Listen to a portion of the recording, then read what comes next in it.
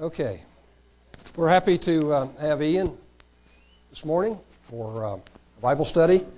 We're excited about the praise and worship weekend and everything that's going on, and we hope that this will be a blessing to you all. And so we're going to open up with prayer, and then I'll give it over to Ian.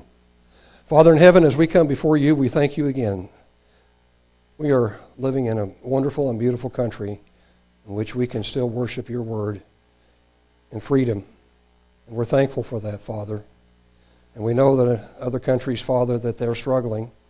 And we're very grateful, Father, that you're blessing this country for a little longer so we can get this message out. At this time, Father, we're thankful that Ian's here, and we just ask that you would bless this Bible study. We look forward to it, and we know that your word is what the whole world is going to have to come to understand, and eventually, Father, in the kingdom, they're going to have to be obedient to the commandments that are in that word. So at this time, we just turn this Bible study into your hands, and we just thank you again that you have blessed us so much. And at this time, we just thank you in all ways in Jesus' name. Amen. Ian?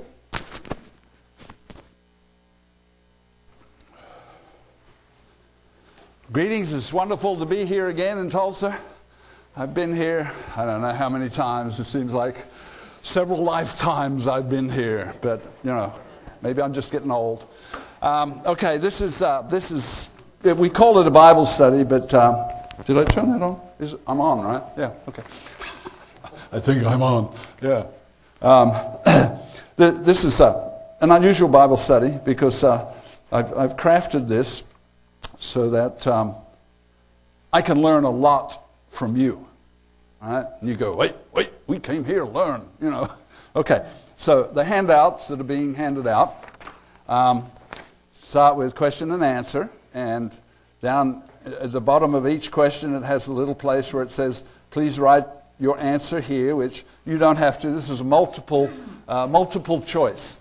You can screw this up and throw it under the chair, but that wouldn't be nice because the janitor will have to come by later and fix that, right? Or you can write on it, or you can write your answers in, or you can circle scriptures you like, or the ones you don't like, put X's on them. You can do anything you want. This is like a guideline to wet your whistle, or let's see, in this country you say to prime the pump, right?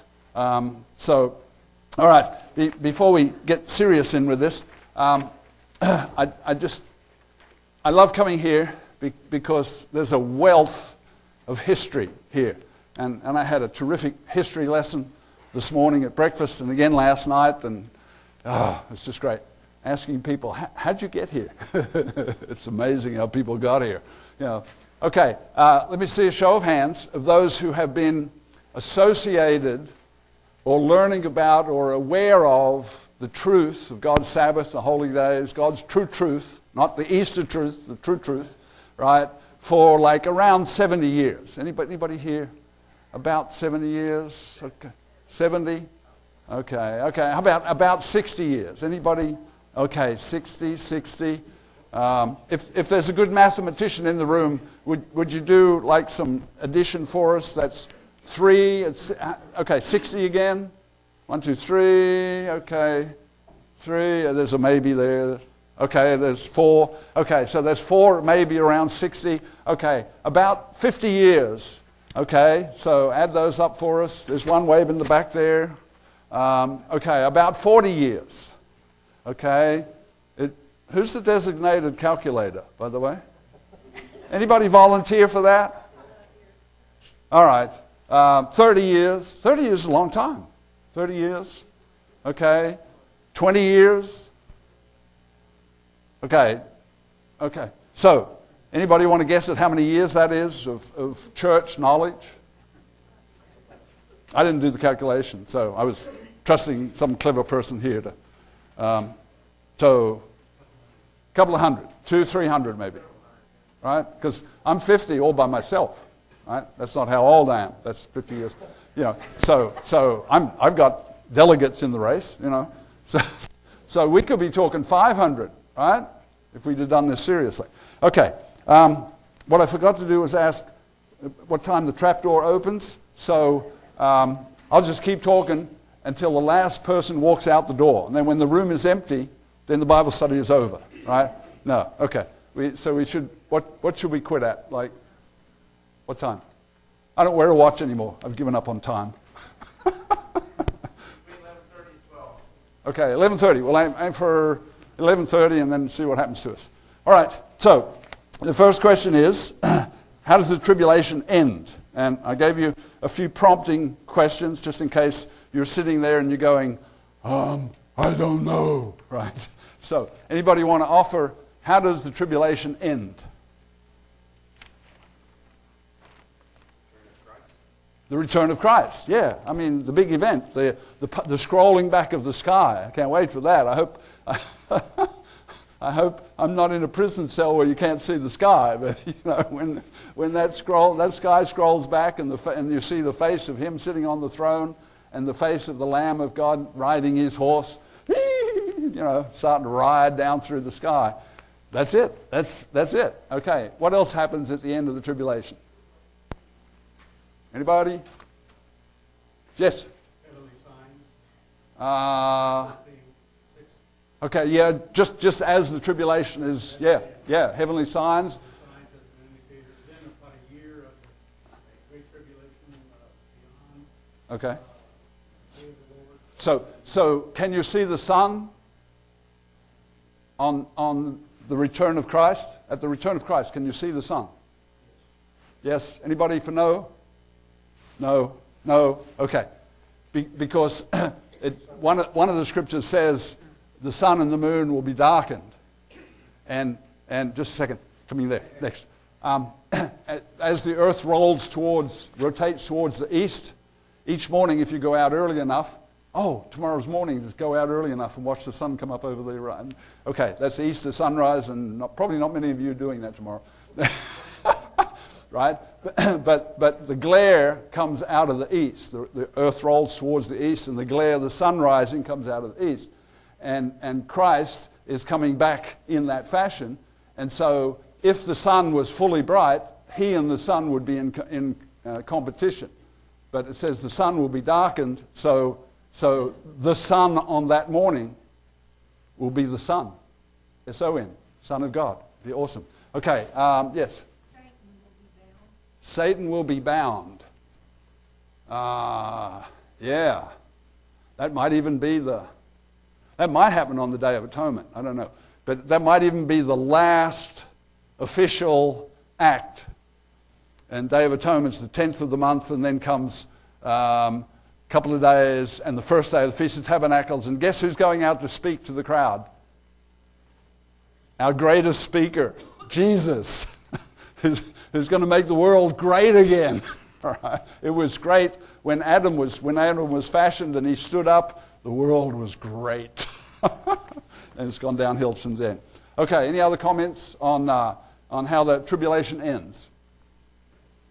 All right. So you've got a few things there. Battle of Armageddon. Every island flees away, and every mountain shall not be found. If you want to climb Mount Everest, I suggest you do it now, or soon, because it may not be there. And why would all the mountains disappear?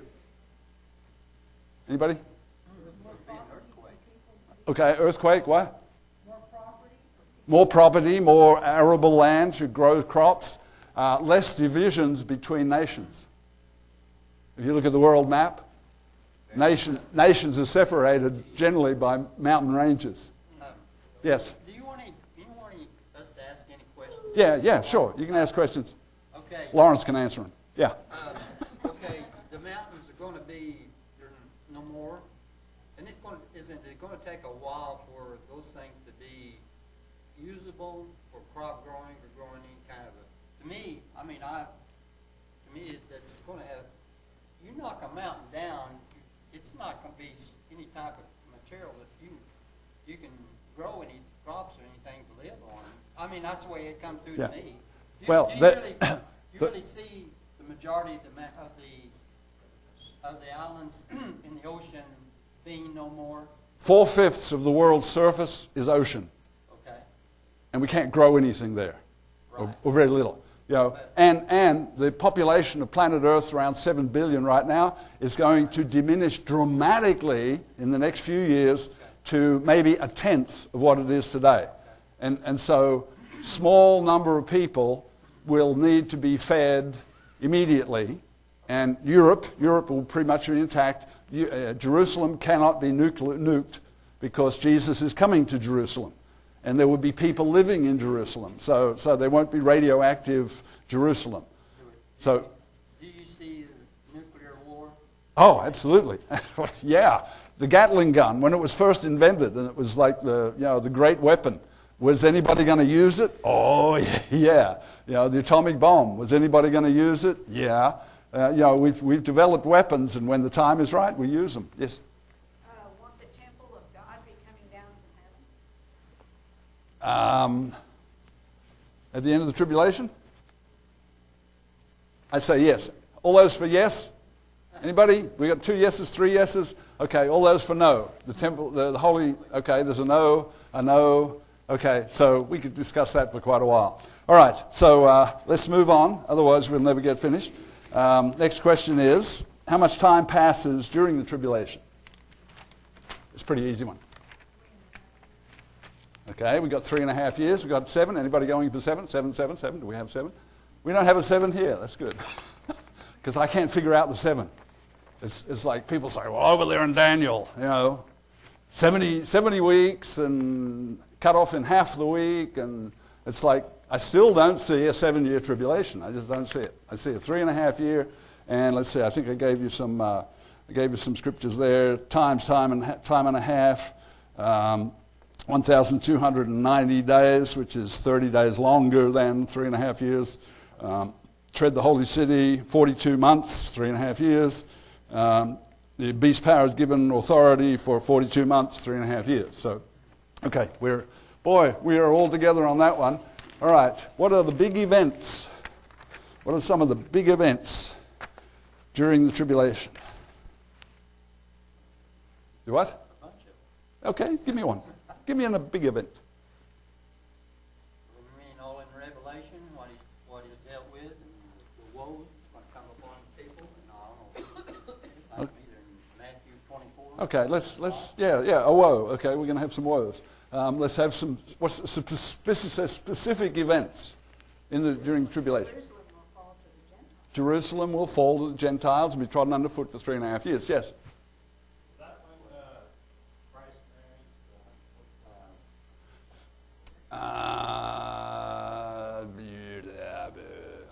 I don't think we lay eyes on Christ until the end of the tribulation. I'm sorry? Yeah, but the appearing of Christ first, the riding of the white horses with the angels down to the clouds, the meeting in the clouds, the rising. I love the rapture people. They use one verse and ignore the verse in front of it. It says, and they shall, rise. They will rise to meet Christ in the air, in the clouds, and with them is in that verse. And you go, with them? Who's with them? Well, the with them is answered by the verse in front of it. The dead in Christ. Oh, well, who's that? Because everybody went to heaven or everybody went to hell. There are no dead in Christ. It's like there's mass confusion in theological language. And people who read the same Bibles as we read, it's like, the resurrection tomorrow morning. The resurrection. The only resurrection we want to think about or talk about is Christ is risen. He got resurrected. It's like, well, then what's the first resurrection and the second resurrection? It's like, don't worry about that. We're going to heaven. Oh, and I talked to a guy the other day. He was in a Bible study with us, Baptist minister. Anyhow, we were discussing things, and he said, I said, so what will Christians be doing during the tribulation? And he said, well, I won't even be here. I'll be raptured. And then, I've forgotten the other part of it. I'm getting old and forgetting things. But then a few minutes later, he said something that showed that Christians would be there. And it's like, okay, so which is it? Are you going to be gone? Or are you going to be there? But confusion. Okay, so some other big events during the tribulation. I'm sorry, the plagues? Because just before the Battle of Armageddon, Zechariah 14, we have the 7 last plagues, and the battle is the 7th plague. It is done, right? The 6th plague, I love it. What kind of a plague is it where you dry up a river? Well, that doesn't seem like a very serious plague. Come on. You just dried up a river. So what? Well, it's like, oh, you people are having trouble driving your tanks and your armored trucks and your howitzers and all your field equipment, getting all your soldiers across the river Euphrates, because there's only a few bridges and we keep blowing them up, right? So God says, 6th plague, a dry river Euphrates, so everybody can cross the river quickly. Come on down to Jerusalem. Valley of Jehoshaphat, which you don't see on very many maps anymore, but I believe it's the side of Jerusalem, on one of the valleys on the side of Jerusalem. And one of the names for the Battle of Armageddon is the Battle of the Valley of Decision, the Valley of Jehoshaphat. And so that's plague 6 is dry up the Euphrates River. And then the other 5 plagues occur shortly after Christ sets his feet on the Mount of Olives, splits the Mount of Olives. This has got to be one of the funniest things. I wish somebody make a movie of this before it happens. But as Christ and the angels are riding down through the sky, it's like the beast power. They're not showing up on radar. There's a problem. But every eye will see them. It's like, looks like white horses are riding down from the sky. And people will go, we're being invaded by aliens. That's what it is. Fire rockets at them. Get the jets, scramble the jets, fire some rockets at these things and destroy them. Like Independence Day. How many of you saw the movie Independence Day? See? All we need is a laptop computer and we can defeat those aliens. Right?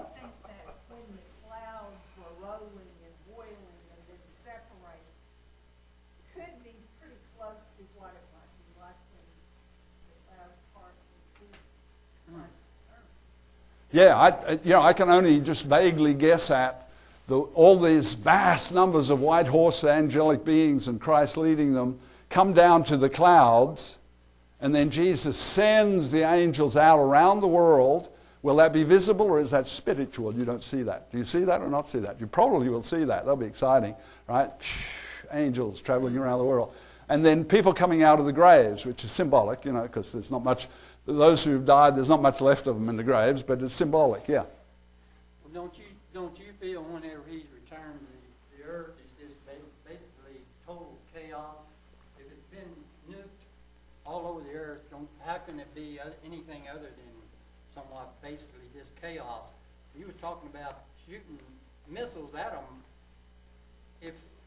I don't know is there going to be that much even armament left to do anything like that?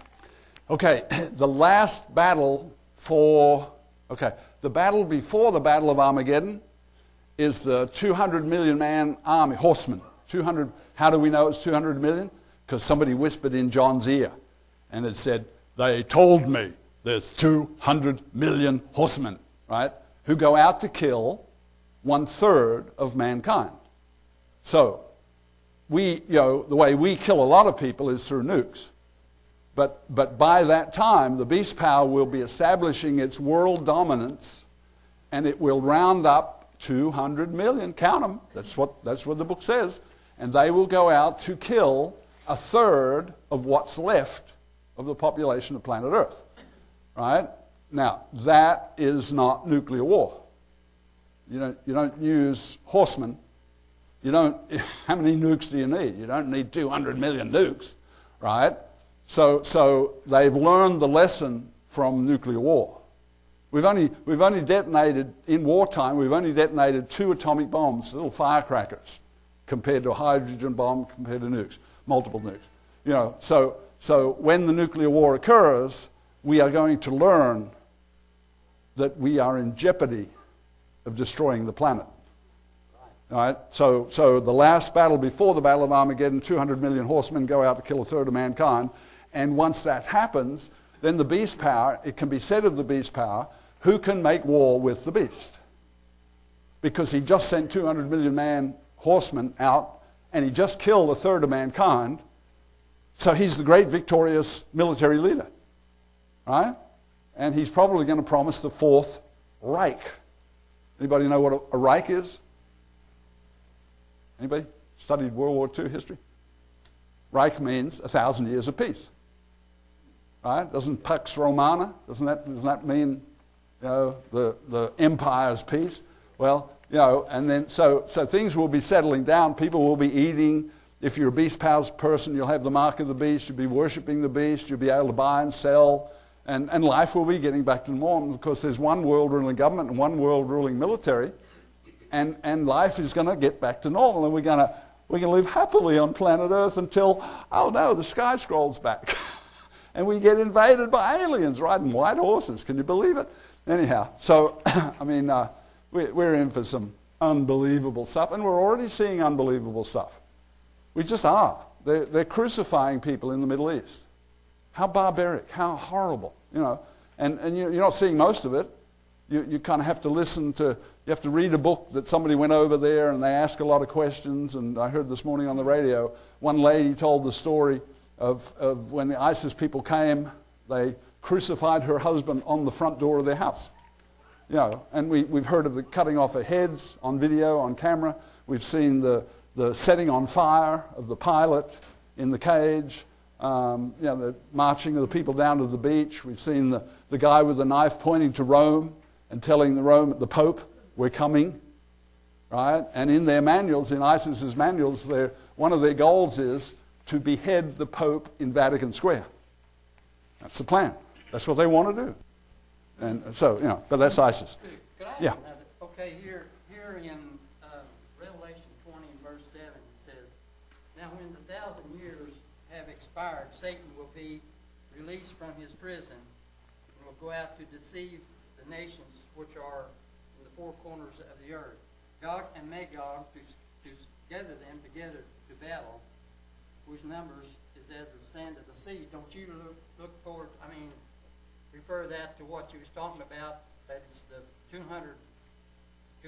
Okay. Steve, You don't think that's be there's a Bible study for you in the future, right? Because all we're doing today, and we're not going to do it very well because it's too big. All we're going to do today is the tribulation, how it ends, the time span, the big events during the tribulation, and a little bit of what happens before the tribulation, and then when the tribulation ends, we begin the 1,000 years of Christ ruling the planet.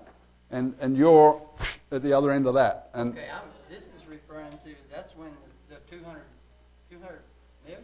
yeah, I don't think so. The two. Okay, it's the sixth woe. It's the sixth trumpet. Christ comes at the seventh trumpet.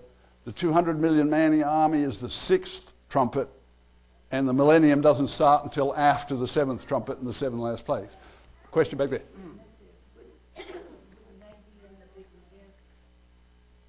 Oh, yeah, two witnesses. Okay, how many of you ever saw Herbert or Ted Armstrong do a public miracle? Anybody? Okay, I'm not saying they weren't involved in miracles. I'm just saying they never went on TV and said, fire down from heaven, right? Okay, two witnesses get respect. Very few people on the planet today get any respect.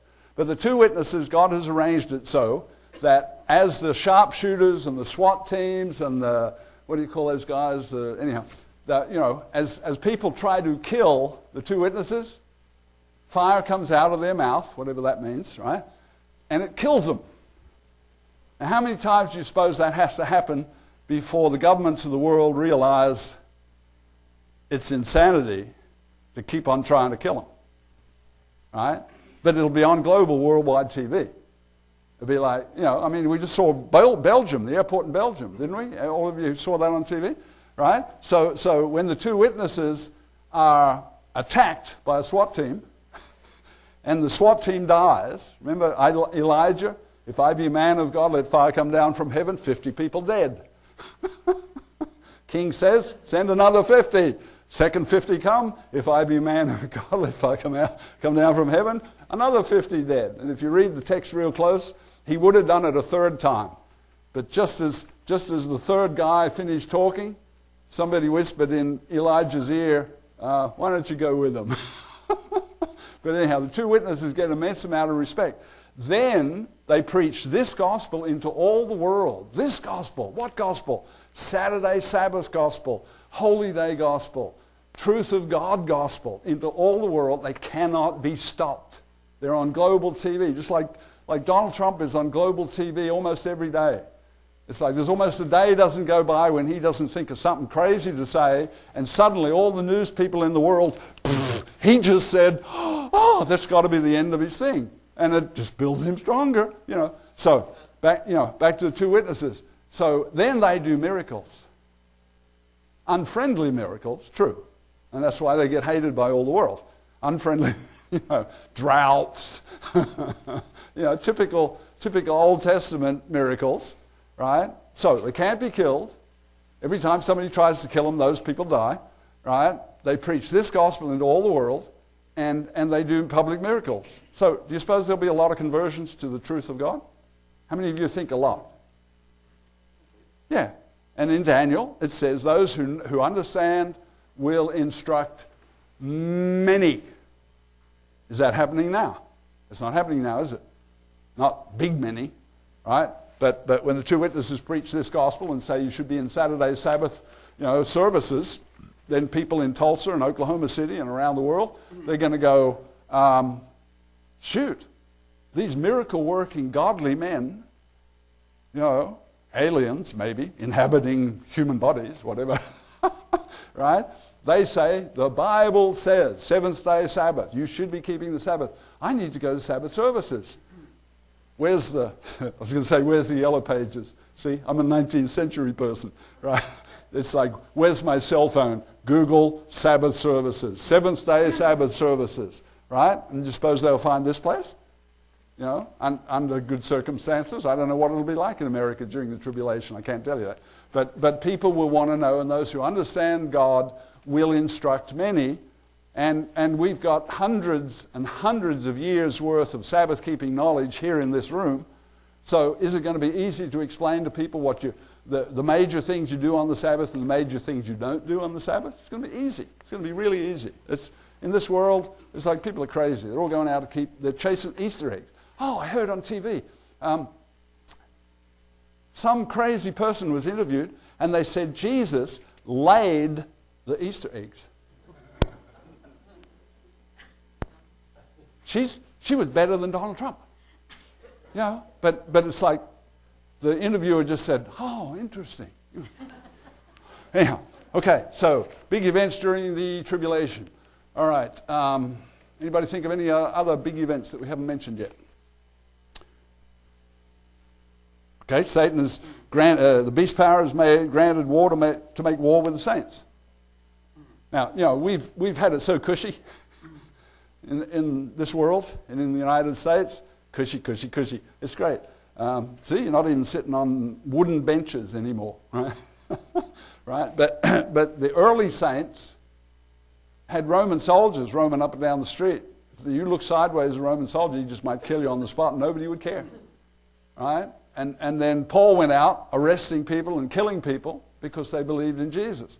So in their world, Christianity grew like a weed when you could die at any time.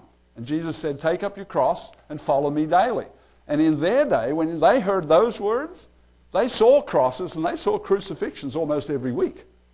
And when he said, take up your cross, they said, I'm prepared to die for Christ. And it's because, the instant they died, when they woke up a second later in their estimation of time, where were they? At the end of the tribulation, rising to meet Christ in the air. Now, a question for you all is, how does Christ keep us all from talking ourselves silly, like we do at the Feast of Tabernacles, when we meet in the air? Right? I'm going to be looking for Lucille, meeting in the air, and Lawrence, and you know, it's like, and the Hopes. I'm going to want to rush over, right, and hug, and say, I haven't seen you for 20 years or whatever, you know, whatever. You know, how's Jesus going to go, hey, everybody, shh. We've got work to do. We have a war to take care of. You know, so it's going to be incredible. All right, so we did who can make war with the beast. Okay, next question is, how does the tribulation start?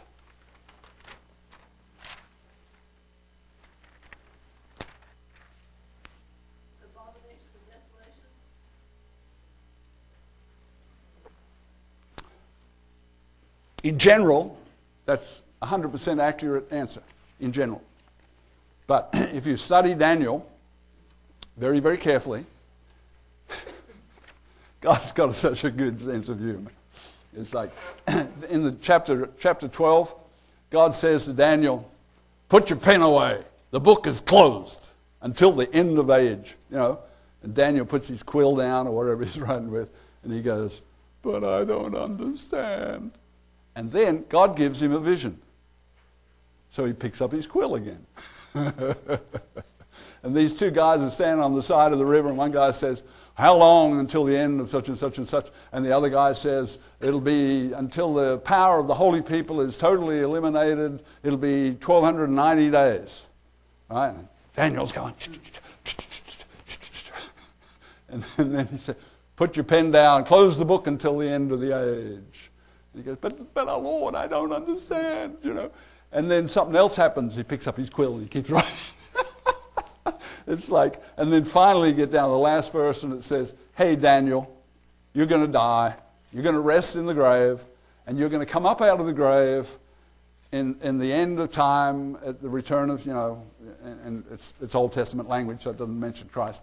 But anyhow, it's like God's got a fabulous sense of humor. He just can't let us see it most of the time because nobody takes God seriously. Nobody takes the Bible seriously. It's like, keep the seventh day Sabbath. Oh, he doesn't mean that. No man has ascended into heaven. Oh, he doesn't mean that. There is no ever-burning hellfire under the earth right now for where people are being tortured. Oh, he doesn't mean that. You know, so people are just, yeah. When the sacrifices stop. Yeah, okay. That's what the beginning of. Okay, on the same day, the sacrifices are stopped by the installation of the abomination, and most of us are given in English, of desolation. But in some verses it shows that the abomination causes the desolation. It's the abominable thing that causes the desolation. And Jesus said, you know, and it's like, why did he put this in the Bible for 2,000 years worth of Christians to read? And then how many of you want to be in Jerusalem on the day of the abomination? Yeah, right, I don't want to be there. You know, I might be there. I might be dragged there. I don't know. I might be in prison there. I don't know. You know, but bottom line, I am not going to voluntarily go to Israel. Like I'm not going to voluntarily go to Belgium or France. I'm sorry. That thing, Europe is burning. Europe's in fire, in flames. World War II, III, you know, in my estimation, has already begun. But that's another story. Okay, so if you look closely, well, let me finish that up. Okay, there's three time periods given to Daniel, just as the book of Daniel closes. There's 1,260 days, there's 1,290 days, and there's 1,335 days, I think. Right? Okay, so if you compare the 1260 and the 1290 very, very closely with some out of Matthew 24, you'll see that the abomination day is when, if you're in Jerusalem and you, on your cell phone, right, or, you know, is however you hear on your transistor radio, you know, whatever, however you hear the message, you are told by your Lord and Savior, Master Jesus Christ, go, leave Jerusalem and leave Judea, the societal parts of Judea, and flee into the mountains, and there plan to live for the next 3.5 years to be safe, to escape all these things that are going to come to pass during the tribulation. Now, why would he have you escape to the mountains to have you killed in the mountains when he could just have you killed in Jerusalem, right? Or so one of the verses says, "And those are the days of vengeance on my people, and that they'll be taken into captivity in all the nations around the world, prison camps, just like World War II, right? And they'll be killed by the edge of the sword. Modern language, they'll die in battle. And the Israeli military will put up the fiercest fight you've ever seen, right? But that war doesn't start on the day of the abomination of desolation, because the armies are surrounding Jerusalem. What kind of armies might they be? Peacekeeping armies from the United Nations. Can you leave the city in safety? Yes. So they're not an aggressive army at that moment. And that's why you have to leave right now. Because pretty soon they're going to be an aggressive army, and they're going to, there's trickery. The beast power is full of trickery and subterfuge. And he's going to say, we're going to take care of you, Israeli people. You will be safe under our rule. And then he'll turn those peacekeeping armies into attacking armies. And there'll be the Israeli military, against the United Nations military. And they will lose, so says God. And then, if you read, and you have to kind of look at the Greek, you have to look at the Hebrew, because it says, when the power of the holy people, all of us tend to think of spiritually holy people. But it was written to the nation of Israel, Daniel, the nation of Israel, and the holy people back then were the nation of Israel. God's holy people were Israel. So when the power of the holy people, God's holy people, Israel, is totally destroyed, no more power, no more military, no more government for Israel, and Jerusalem begins to be trodden underfoot for 3.5 years by the Gentiles, and the Israeli people have gone into prison camps or been killed in war, and a few of them, God, New Testament believing people, remember what Jesus said, and they fled to the mountains, and now they're living up in the mountains, right? So then Jerusalem for 3.5 years becomes one of the center points for the beast power. And so it says from the ending of the shattering of the power of God's holy people, 1,260 days. 3.5 years. Right? So there's like a 30-day period from the abomination of desolation to the end of the war that destroys the Israeli military.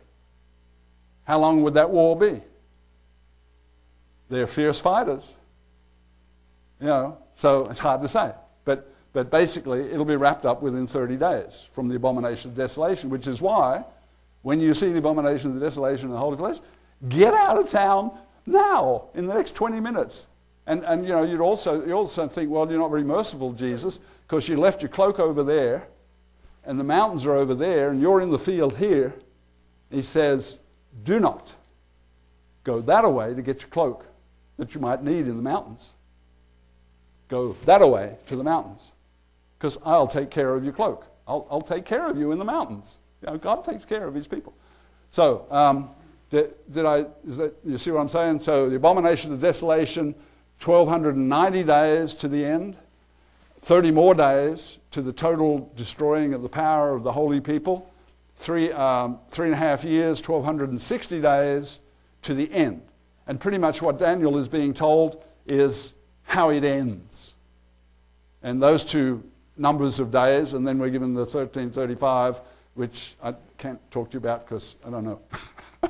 All right, so how it starts, abomination of desolation. Steve, did you have a question? My thought was in Matthew 24:9, to deliver you up to the tribulation and kill you, you'll be hated of all nations for my name's sake. One of the things that's interesting about today is that we are beginning to see a hatred for those who believe in the Word of God. We may not be in that time frame yet. You have the atheists, you have all the gays and all of those, and everyone seems to now begin to hate anyone that believes in the Bible, Jews or Christians. So Okay. whether this that time yet now. You're watching TV in the future, and the two witnesses are in Jerusalem probably, and they can't be killed, so they're obviously aliens inhabiting human bodies, right? So, and they are preaching this gospel. They're preaching out of the Bible. They're preaching the Saturday Sabbath. They're preaching the stuff we already know, most of it, right? Okay. Will they be accepted by most people on the planet? Will they be hated by most people on the planet? Okay. And at the end of Revelation 11, it says, they give gifts. Those two nasty people are dead. And we're going to leave their rotten corpses in the streets of Jerusalem for 3.5 days, and we're going to party, and we're going to give gifts to one another, and we're going to have such a good time. Until the 3.5 days rolls out, and some young cub reporter's still there. It's 3.5 days later, but he's watching the dead corpses, you know. Yes, it's been 3.5 days, and there they are, those two nasty people. And a voice from heaven says, come on up. And they go, oh, and they sit up. And they stand up, and global TV goes wild. Oh no, they're back! And they rise up into the sky. So essentially, if you agree with the two witnesses, you will be hated. And if you're in the mountains, you're out of the societal thing. Oh, quick story. I was talking to a Frenchman not too long ago, and he was talking about his relatives, parents and grandparents. They were in France, and Germany had captured France, and they were in a societal area, and so they decided they would go and live in some caves. So they packed up a few bags, and they snuck out of town, and they went into the caves in the mountains in Normandy. How's that for a cute turn of... Normandy is where they invaded. When the British and American invasion took place, it was in Normandy. So these people living in the caves were the first ones to meet the GIs. They survived, you know. It's like, but they wanted to go to the caves where they'd be away from everything, you know. And they actually went to where the big stuff was. But anyhow, okay. So let's see. Go to what will those in the mountains have to suffer? If pray, how many of you pray that it's not in the wintertime? Anybody here pray that prayer? Yeah, okay. Well, the book says pray. And it's like, well, it's not, it says your flight, and I'm not planning to make a flight because I'm not planning to be there, so those who are planning their flight, they can pray for it. Well, you pray for all of God's saints. Paul said, pray for all the saints everywhere. So, you know, let it not be in the wintertime. Why? Because it snows sometimes in the wintertime. And if you didn't take your cloak, lack of food, you know, no tent, because you didn't go down in your house to pack a bag. Now, when should you go to the mountains? When should you pack a bag, get a tent, get a sleeping bag? When should you do that if you're in Jerusalem or in Judea? Well, now would be good, yeah. But the first day of the morning and evening sacrifices, which mean nothing to spiritual holy people, because Christ is the ultimate sacrifice. So they're going back in time, trying to please a back-in-time God, and they're ignoring the now modern God, Jesus. And so Jesus says, you know, when those two start, morning and evening sacrifices, it's only a matter of time before they'll be stopped by the abomination of desolation, which is last day, last chance. So when they start, you know, if me and my family, you know, if I had a young family, it'd be like, okay, kids, get your toys, get your tent, get your sleeping bags. We're going to go live in the mountains in the summertime, right? And it's like, up the mountains. Oh, here's a good cave. Let's put up the tent. And here's a good cave, and you know, take the goat and get some goat's milk and whatever. So if you think it through, you don't want to be leaving on the last day. But if you're still there on the last day, the boss says, last chance. Get out of town now, or else. You know. Okay. Was there a question? I'm sorry. All right. Okay. The next thing says, those in the mountains will not have to suffer war. You know, because the beast power, you can't buy and sell. When you're in the mountains, you don't need to buy and sell. There's no grocery stores up in the mountains. you fend for yourself, and God fed the children of Israel with manna. God will take care of his people. So, all right, next question. All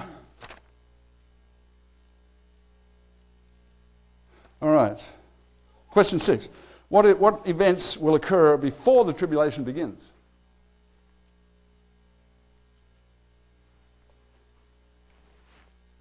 I can hear you thinking. All right, we already talked about one of the events, starting in the morning and evening sacrifices. When will the mark of the beast be, do you think? What will it be? The mark of the beast, when do you think it will be? Okay, where will it be? When will it be? As the beast power person comes to power. He comes in by intrigue. He has a small number of people, reminiscent of the last 2 world wars, right? He will come to power, and he will begin to establish his rule. And, Satan has hated Jews. Actually, Satan hates Christians and Jews. But in Germany in World War II, Hitler could not attack the Christians. Why? No, because most of the Germans were Christians. And he needed the German troops. So he attacked the Jews.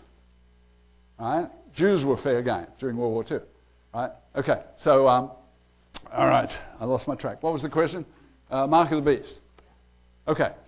Some people say it'll be electronic. When our world starts to crash, World War III occurs, nuclear detonation occurs, when things start to crumble, we're not all going to be carrying, the cell phone towers will be down. We're not all going to be having electronics. So in all probability, the African tribes, people around the world, most people don't have what we have. So in all probability, it'll be, in the Jews in World War II, they had, a yellow star on their clothing, right, or something. Okay, it'll probably be a tattoo or something.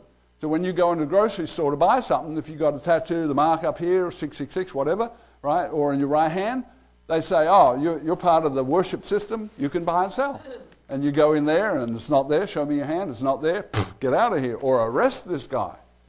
So in all probability, it'll be less electronic and far more likely something you can actually see, because the grocery guy, he just might be selling bananas on the corner street. He might not have electronics. So, I'm not saying there won't be any electronics, because I still think Europe will still have airplanes and they'll still have automobiles. It's just some of the rest of the world won't have that. Yeah. Question? No? Okay. All right. So, what world events occur before the tribulation? Okay, beginning of sorrows. Jesus says, Matthew 24, verse 8, says, all these are the beginning of sorrows. And then I think either the next verse or in some other place, it says, and then comes the tribulation. So, but we're given very little information about the beginning of sorrow. It's like, is this a sorrowful world now? This is a horrible world. When I heard of people getting their heads cut off on TV, it's like I could not stand. I didn't want to go see that. And they showed stills on the TV just before it happened. And I cringed and I said, oh, boy, I hope they don't show the actual thing. I don't want to see it. I can't stand the barbarianism, the horror. But it happens. Too many people have seen it, and it happens, and we're in a horrible, horrible world. So, okay, Daniel 11:40 says, at the time of the end, and then verse 42, he stretches out his hand against the countries, many, many Middle Eastern countries. How many of you think there could be a World War III centered around the Middle East somewhere in the future? Anybody think that's possible? Okay, it's highly possible, because everybody is saying, how do you kill ISIS? Oh, well, we drop a few bombs on them. No. How do you kill ISIS? We send the Kurds to go get them. No. The military people know the answer. We put a strategic number of people in. We capture the oil fields. We cut off their supply of money. We go get all our vehicles back. That's one of our vehicles. Do we blow it up or do we capture it? I mean, they got all our weaponry. It's like, anyhow. Okay, so Egypt gets captured along with Libya, and verse 43 shows that it's a different kind of capture than you've seen in the Middle East in the last 20 years. He shall have power over the treasures of gold and silver and over the precious things of Egypt. And Egypt gets named, and Libya gets named, and because these have always been there. Since the days of Abraham, Egypt was there, right? Egypt has always been Egypt, right? It's had different rulers and different empires and so on. So he'll have power over the gold and the silver and the oil. He'll have power over Egypt. It'll be an invasion and a total capturing of Egypt, Libya, many Middle Eastern nations. Why would we do that? Possibly because they are using weapons of mass destruction against us. Possibly because they're blowing up our fleets, aircraft carriers with all the support vehicles, support ships. Trumpet number 2 blows up, right? Has to be a nuclear detonation. I don't see how it can be anything else. It destroys a third of the ships in the sea, which could have been conventional warfare, except that it kills a third of the creatures living in the sea. And then it turns a third of that sea into blood. Nuclear detonation. And the Russians invented that weapon years and years ago, and they've sold that weapon to the Chinese. So the Russians and Chinese have what they call a fleet killer weapon. And it's described in very brief terms in trumpet number 2. Let's see. Verse 45 is fascinating. I think we just got time to hit on it briefly. If you go to your Bible and you start at Daniel chapter 10, and then you put a little X through the Numbers chapter 11, and you put a little X through the Numbers chapter 12, and you read Daniel 10, 11, and 12 as one piece of literature. If you do that, verse 45 of Daniel 11 says he'll plant his tents, his palace between the seas of the glorious holy mountain, Israel, holy mountain, Temple Mount, Jerusalem, right? Yet he shall come to his end, and no one will help him. And the very next verse, even though in your Bibles it says chapter 12, and a lot of times when we see in our Bible it says, and now we're going to a new situation, chapter 12. No, it's a continuation. It says, at that time. Now, how can chapter 12, verse 1 start with at that time without giving us a clue as to what time are you talking about? Well, you go back one verse. At the time that he comes to his end and no one will help him, at that time there should be a time of trouble, as never was. What's that? What is that? What is that? Time of trouble has never been on the planet. What's that called? Total devastation. Total devastation. Great tribulation. Right? So, what happens immediately before the Great Tribulation? Verse 45. Because it says, he shall come to his end. At that time, there will be a time of trouble such as there never was. Right? So, that's an event that occurs before the tribulation occurs. So, before it starts is verse 45. And it's verified by the beginning of chapter 12, verse 1, at that time. And you have to answer the question, what do you mean at that time? You go back one verse, and when this event occurs, that's when the tribulation begins. So Jesus. How many of you think it was Jesus talking to Daniel in chapter 10, 11, and 12? Anybody think that? Just me. 1, 2, okay. A couple of us. All right, 3, okay. So it's Jesus. The earlier visions were Gabriel, but chapter 10, it's Jesus. Wow, and he says, okay, Lord, I don't understand. That's okay. Write it down, and it'll be understood at the end time. And then what did Jesus say in Matthew 24? He said, anybody remember exactly how it goes? He said, abomination of desolation, parenthesis, as mentioned by Daniel the prophet, let him who reads understand. Well, how are you going to understand what Daniel wrote? Go back and study it. Unless God reveals it to you. Well, okay, but if you're not studying it, I mean, how did Daniel get, Daniel said, God played Daniel says, I'm going to set my face, because I've just discovered by reading Jeremiah, or Isaiah, Jeremiah, that there's 70 years in captivity in Babylon. Lord, I need more information. I will set my face and I will fast and pray until God, you send me some more information. And 3 weeks later, 21 days worth of fasting, the messenger shows up and says, your first words on the first day that you began to fast were heard in heaven, and they said, oh, Daniel has just begun fasting and just begun praying, and his words are, I need more information. Why don't you go visit him and give him some more information? 21 days later, he gives him the information. But then right at the end of chapter 12, he says, enough information already. It's not for you, Daniel, in your century to understand this stuff. It's for those at the end time. And then Jesus, 2,000 years ago, wrote in Matthew 24, let him who reads Daniel, let him understand. And so how many of you think prophecy is shut and there'll be no more revelation? Anybody think that? Surely the two witnesses, won't they have some inside information that we haven't understood yet? Surely, So anyhow, it's like, any questions? We're getting near the end of, the trapdoor is about to open, I think. So no questions? Last two trumpets were, okay, question 8. Do trumpets 1 through 4 occur before the tribulation?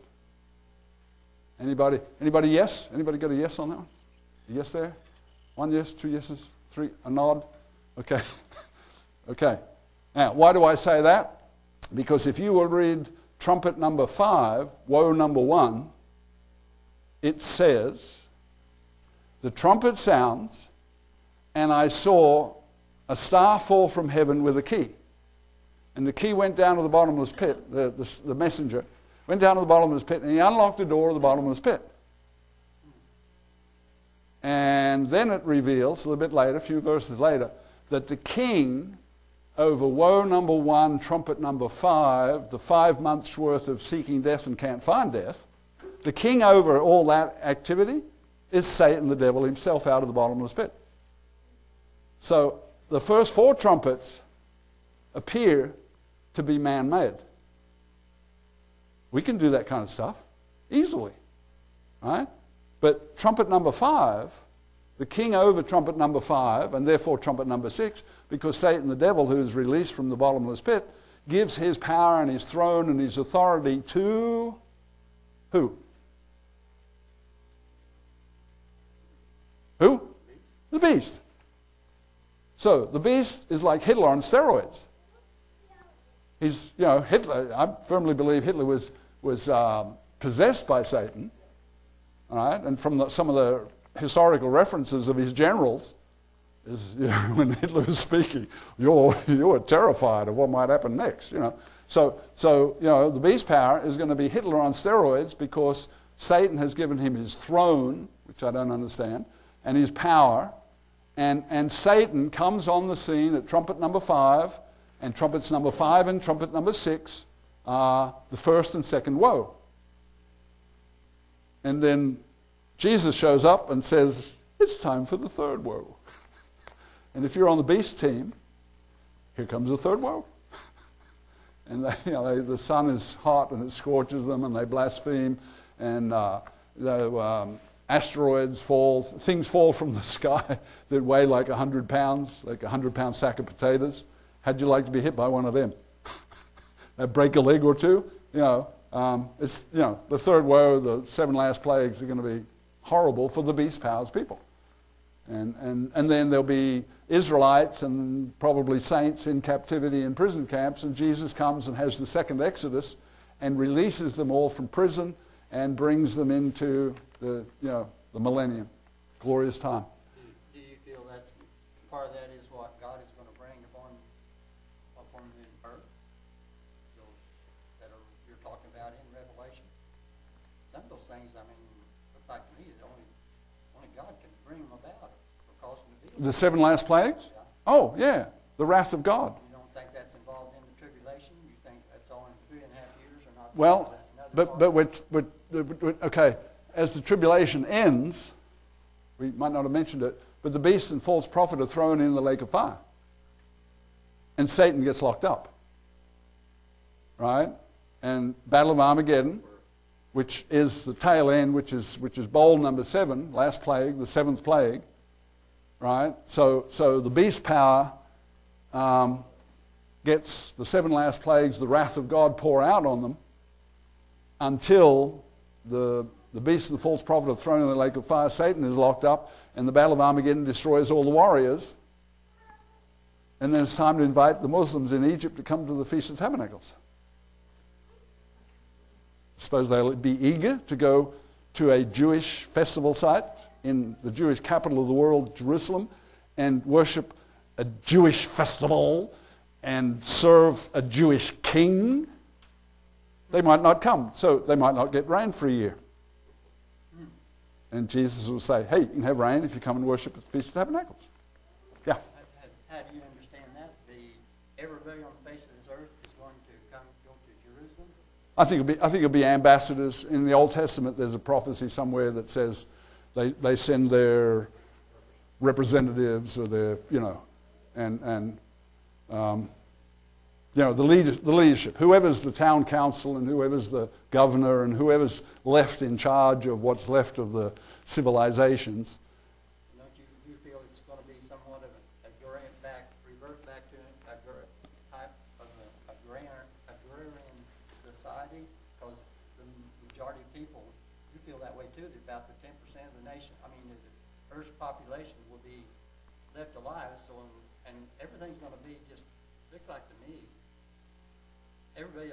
most people are going to be in survival mode. Don't you feel that way? Oh, yeah. Well, one scripture says that let's see, 7 women they'll find a guy and they'll say, we want to marry you. You be, it's like, because there's devastation, and there'll be dead bodies lying on the mountains of Jerusalem for 7 months, and people will be going, hey, another dead body over here, and they have a cleanup crew. But essentially, what do children and grandchildren and parents need more than anything else? They need groceries. They need groceries. So God is going to help them get groceries. We're going to help them get groceries. Some of us will be kings over 5 cities and 10 cities, and that's all we're told. So presumably 1 city and, whatever. The plan is we have power over the nations. Do you feel this nation is going to be nuked? Okay, this is Ian's supposition, so do not take this to the bank. Okay, Ian feels like Russia and China will be nuked. They're going to get into it? They're going to nuke each other? No. No? Yeah. The scripture you need to look at is Daniel 11:44. Okay, where it says, the one who captured the Middle East and Egypt hears news from the north of where he is in Jerusalem and from the east of where he is in Jerusalem, and the 2 mighty military powers north and east of Jerusalem are Russia and China, and he goes forth with fury and utterly destroys them, and then he sets up his camp or his palace or his headquarters between the holy mountain and the seas, and then he comes to his end. Where do the trade winds, where does the jet stream blow from that comes to America? Changes all the time, then, all the way around the face of the earth. On the way up on the earth. Alaska, Russia, Siberia, right? If you look at the trade winds of the world, like, okay, the chicken, okay, the bird flu, right? they were concerned that bird flu will get atomized and come across to America, come across Alaska and down with the jet stream. So I don't know how America ends, but in all probability, there'll be radioactivity coming on the jet stream. But that's just a guess. All right, so last question, and we're going to wrap it up. See, people are already leaving. See, no more questions. That's great. And we got a Bible study for future, right? After the millennium, right? What happens after the millennium? All right. Thank you so much for your participation. And if you see it in Scripture, take it to the bank. If you don't see it, don't worry about it.